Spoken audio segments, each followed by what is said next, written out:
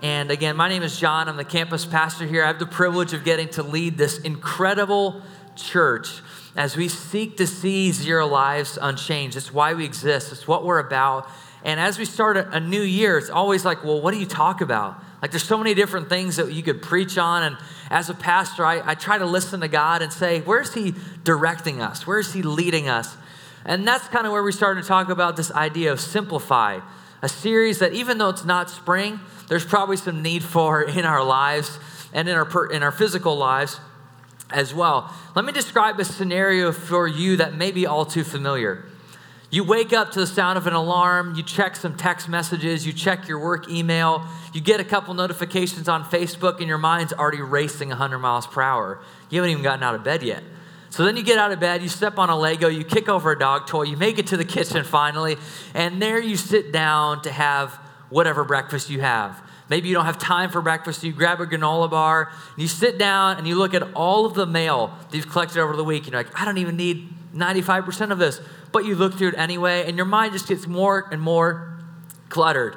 Your day hasn't even started yet. Then you go into your day, you show up to work, maybe you're in a cubicle, maybe you have your own office, maybe you're on the road, and your mind is going 100 miles an hour. Again, you're getting calls and requests from bosses and having to make decisions about money or working on budgets or trying to balance other people's bad budgets and trying to figure out, how do I make all this work? And by that time of 5 o'clock, as it rolls around, you couldn't be more relieved. And then you take a minute in your car where it's totally quiet. And then you get home and the clutter hits you again and life hits you again and life feels stressful, chaotic, and a little bit crazy. I don't know if that's a familiar scenario for you or if you see yourself in any bits of that story, but there's a need for every single one of us to simplify our lives. There's something God does when we simplify.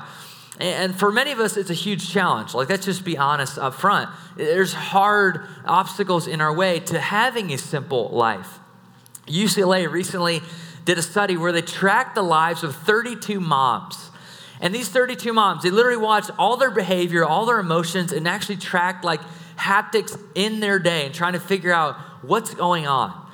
And so one of the areas they kept seeing was every time that moms would have to interact with a bunch of messy toys or trying to organize things, their stress levels went whoop, like straight up. There was cortisol levels raised and they were getting more and more stressed. Every time the moms went into the kitchen and it was a little bit dirty and there's a little too many dishes left in the sink just from breakfast, they described feelings of anxiety, of depression, just seeing their kitchen sink overflowing with dirty dishes.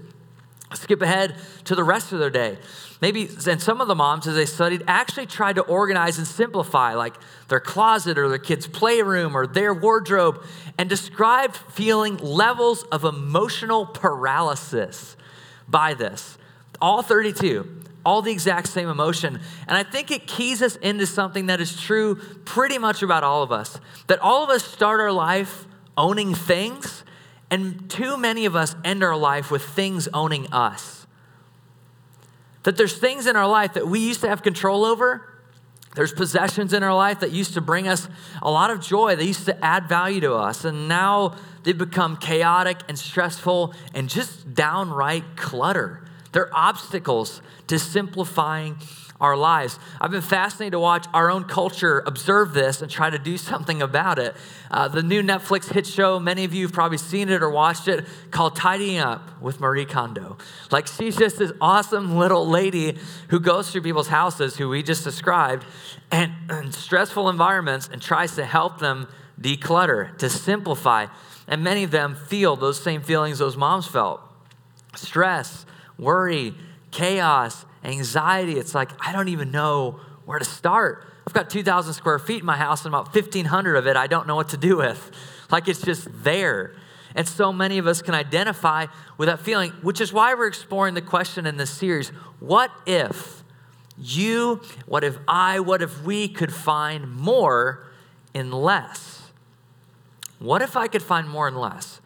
What if the secret to having a simple life, one that feels much more balanced, much more focused, much more joyful, much more in alignment with what we know God wants for us, what if all it took was a little bit of skill, a little bit of creativity, a little bit of diligence to actually find more in less? We talked last week, but Jesus actually has a lot to say about simplifying our lives. You may or may not know that, but we were in Matthew last week and talking about this conversation he has that says, where your treasure is, your heart will follow. Your heart will be also. We talked about having transformed heart and transformed habits leads to some real hope, that life can be different, that the kind of God that we serve can actually bring us hope in a day-to-day basis and make our life a more simple pursuit of that hope. But if you skip ahead a couple chapters in Matthew, I'm going to invite you right now, if you've got a Bible or a Bible app or something to take notes with, to do it. You never know what God may say to you in these few minutes we spend in his word. And so in Matthew 19, I want to let you in on a conversation. I want to let you in on a conversation maybe you've overheard before. Maybe you're familiar with the scripture, but there's probably some things that you and I have missed when it comes to our stuff in this specific text. We're in Matthew 19, starting in verse 16. Here's the conversation we overhear. Just then a man came up to Jesus and asked, "Teacher, what good thing must I do to inherit or get eternal life?" "Why do you ask me about what is good?" Jesus replied. "There's only one who is good. And if you want to enter life, keep the commandments." "Which ones?"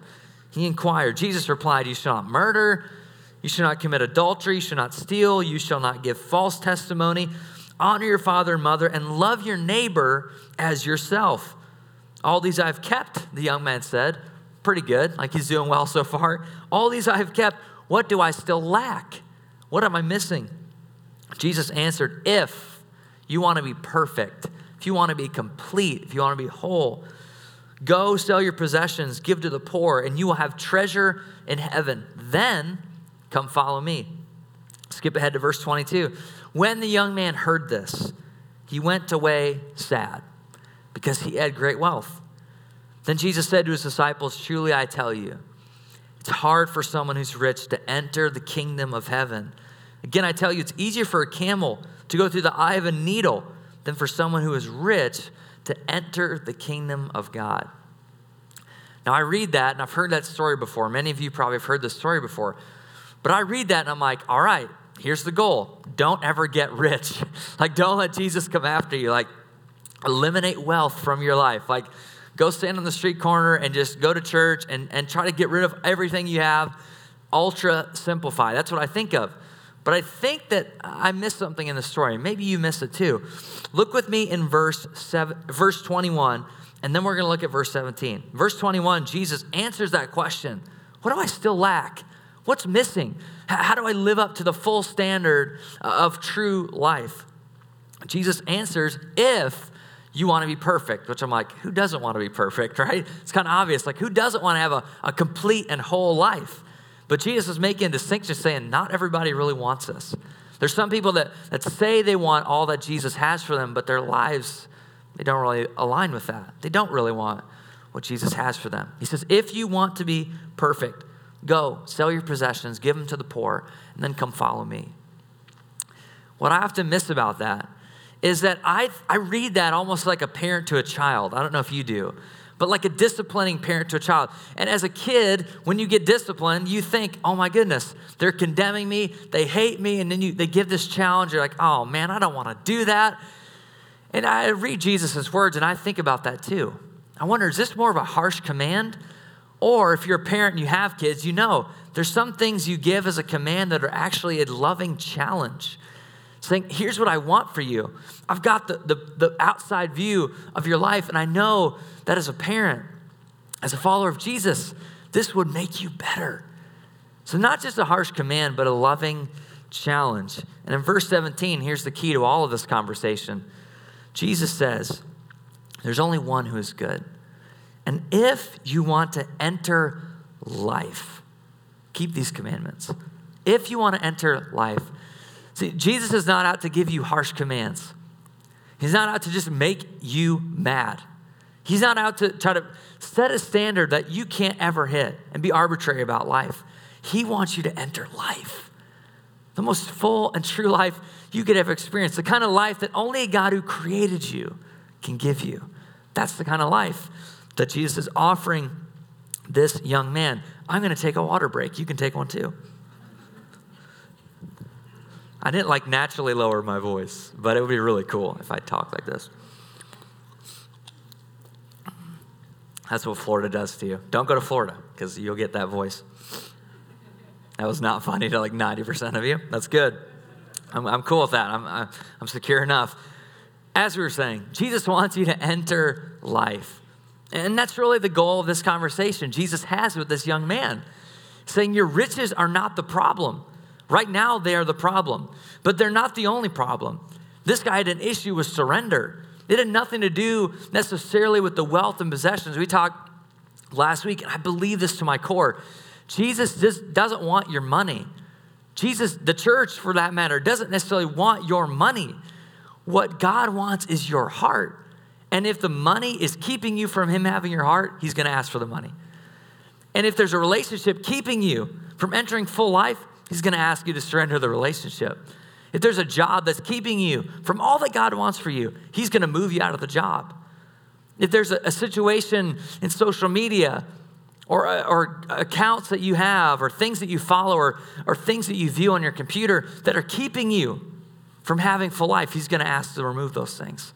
He's going to ask for us to surrender those things because he loves us. He's got the 30,000-foot view on you, and he wants what's best for you. And I think many of us, I was reading about this and trying to figure out, are there correlations between giving up stuff and simplifying our possessions and actually our brain? And I found some. In the anterior cingulate cortex. Can we just say that together, make it sound really, really smart? Here we go. Anterior cingulate cortex. You're all brilliant. I love that. What's funny to me is that the same pain that's associated with a paper cut, think about a paper cut. Oh, it's awful. It's like nails on a chalkboard. Think about that. Really fun. Paper cut, hot coffee getting spilled on you. Like, you know, that feeling burning your mouth, which I do all the time because I'm an idiot. Like, I want pizza so bad. I just always burn my tongue on pizza. Like, that same pain in the anterior cingulate cortex is the same pain that you and I experience when we give up stuff.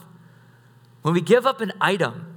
When we say, I have this sweater, I don't need it anymore, I'm going to give it away. It actually detaches it. It pulls us away. There's pain involved, which is why Apple is so brilliant. When you walk into a store, what do you see?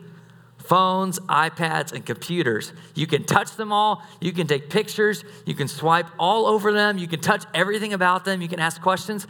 But Apple knows that if you touch it and you interact with it, you are more likely to what? Buy the thing. That's why when you go into a dressing room, you're like, game over. I'm going to like it. And if I like it, I'm going to certainly buy it, right? If you don't bring it into the dressing room, you have a way lower chance of actually purchasing the item. It's that same pain. And friends, when we surrender, when we try to simplify our lives, which actually is a surrender move, it can be painful. It can be painful. Can I let you in on a secret? Here's what I think is true. Many of us have not simplified our lives because we haven't surrendered our lives. Many of us are not willing to experience the pain of giving up things. We're talking about stuff. Many of us are not willing to simplify our lives because we haven't truly surrendered our lives yet. And in this conversation Jesus is having with this young man, he is getting to the core of surrender. He's saying, this is the thing. You need to simplify your life. You need to go, sell your possessions, follow me, give to the poor, be generous. But at the core, it was a surrender issue for this guy. There was parts of his life that he had not yet surrendered. Many of us haven't simplified because we haven't surrendered. Surrender is painful. It's not fun. It's not comfortable. When you sign up to follow Jesus, you think it's going to be easy, and then you get into it and you start really following him. You're like, oh, I don't know if I like this as much. Like, he's asking for things I wasn't really ready to give yet. He's asking for parts of my life that I don't want to surrender yet. And for me, I wasn't even going to share this, but I think it's pertinent. For me, a couple years ago, that was food for me. Food for me was an area of my life that was totally unsurrendered. And I'd gone way too far off the deep end. Like, you all know if you've been around here for a week, I love Chipotle. I love Five Guys. I love Chick-fil-A. I love all the staple foods you need for a healthy, balanced diet, right? I love those things. And so naturally, because I love them, 3 to 5 times a week, that's where you'd find me. Like, it was just normal for me to eat there. And there was a moment I had, actually during kind of a Lent fast 3 years ago, in which God said, are you willing to give up food for me? Like, are you willing to actually surrender your physical body to me? Are you willing to exercise? Are you willing to get enough sleep? Are you willing to prioritize what you're taking into your body? Are you willing to take care of this temple I've given you for a short amount of time? And I have very long. And up until that point, it was a constant no. I'm not willing to surrender that part of my life. For me, it took that last 10%. All of us are good with surrendering the first 90 to Jesus. That's pretty easy. If you love Jesus, you will surrender a bulk of your life to him. But there's that last 10% that's going to really change you and really transform you. And for me, that was food. And I realized I hadn't simplified my life when it came to that because I hadn't really surrendered to him yet. He didn't have every single part of me. Part of this transformation when it comes to simplicity in my life has been from reading a guy named Richard Foster. He wrote a book called Celebration of Discipline. In the book, he's got a chapter on simplicity. I just want to read you a little piece that jumped off the page to me, and I think it'll help you too. He writes this: we must come to fear the idolatrous state of covetousness, because the moment things have priority, radical obedience becomes impossible. Let me say that one more time.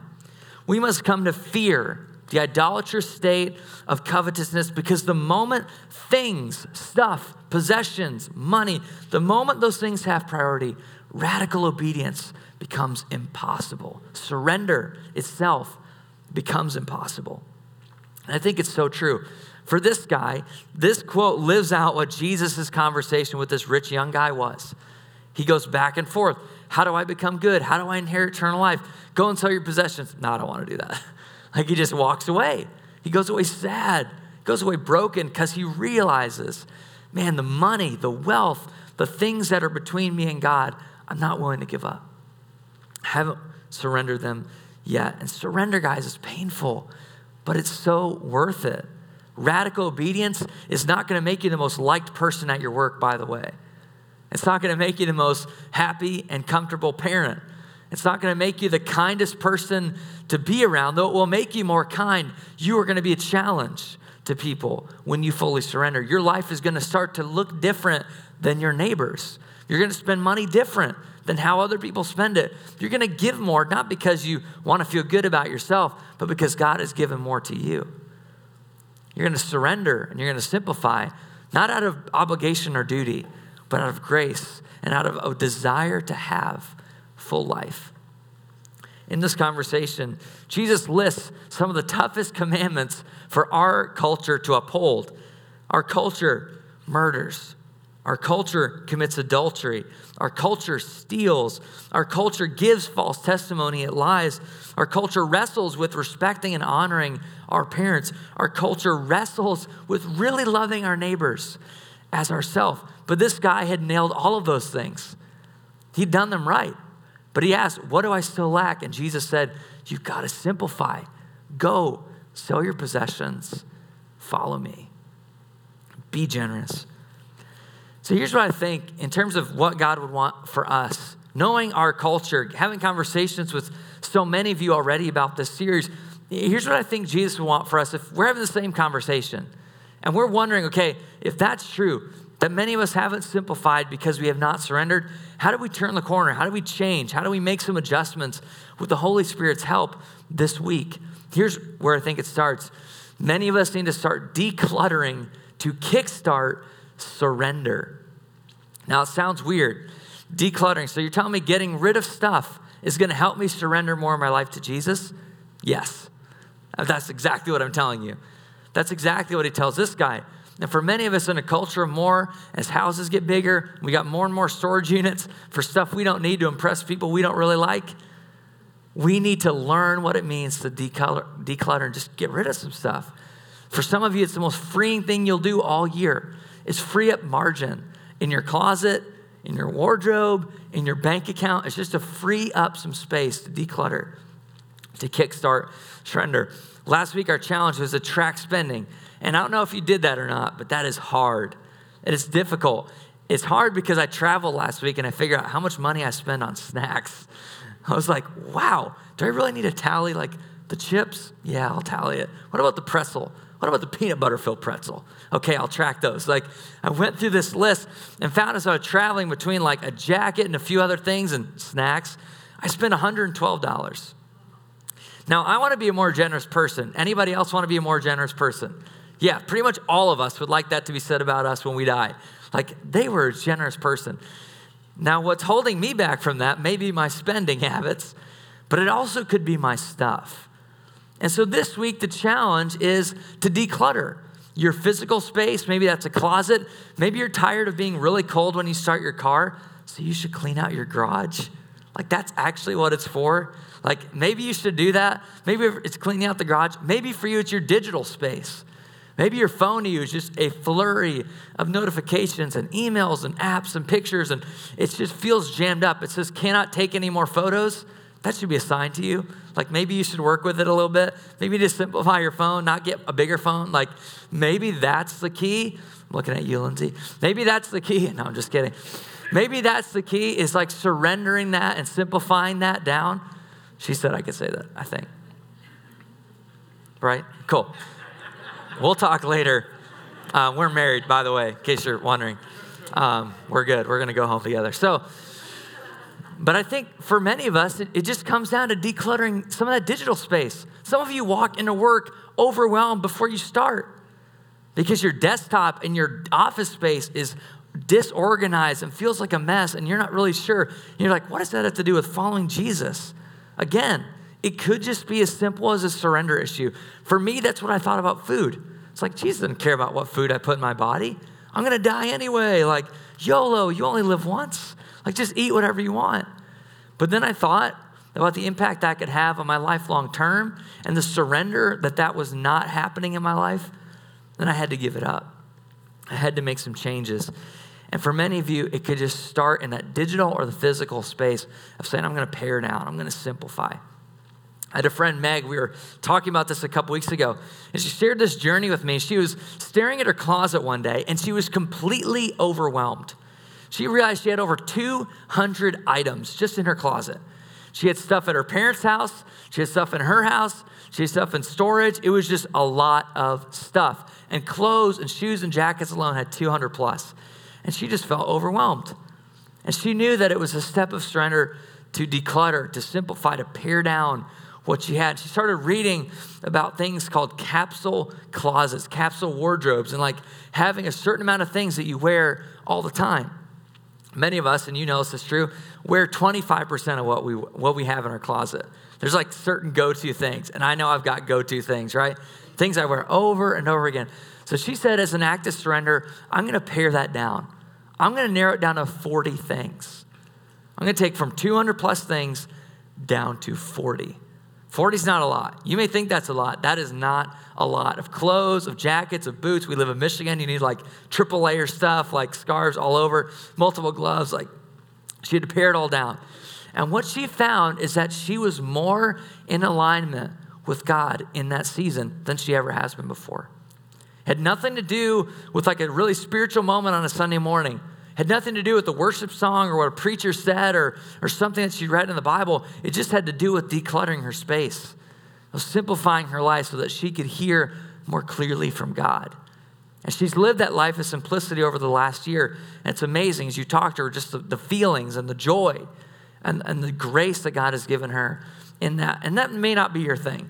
You may not be like, well, John said I got to do it, so I'm going to go home. And like you're throwing clothes all over and you're like, I don't even know what to wear anymore. Like, you don't need to take that drastic of a step. But God's desire for you is that you wouldn't live a life owned by things.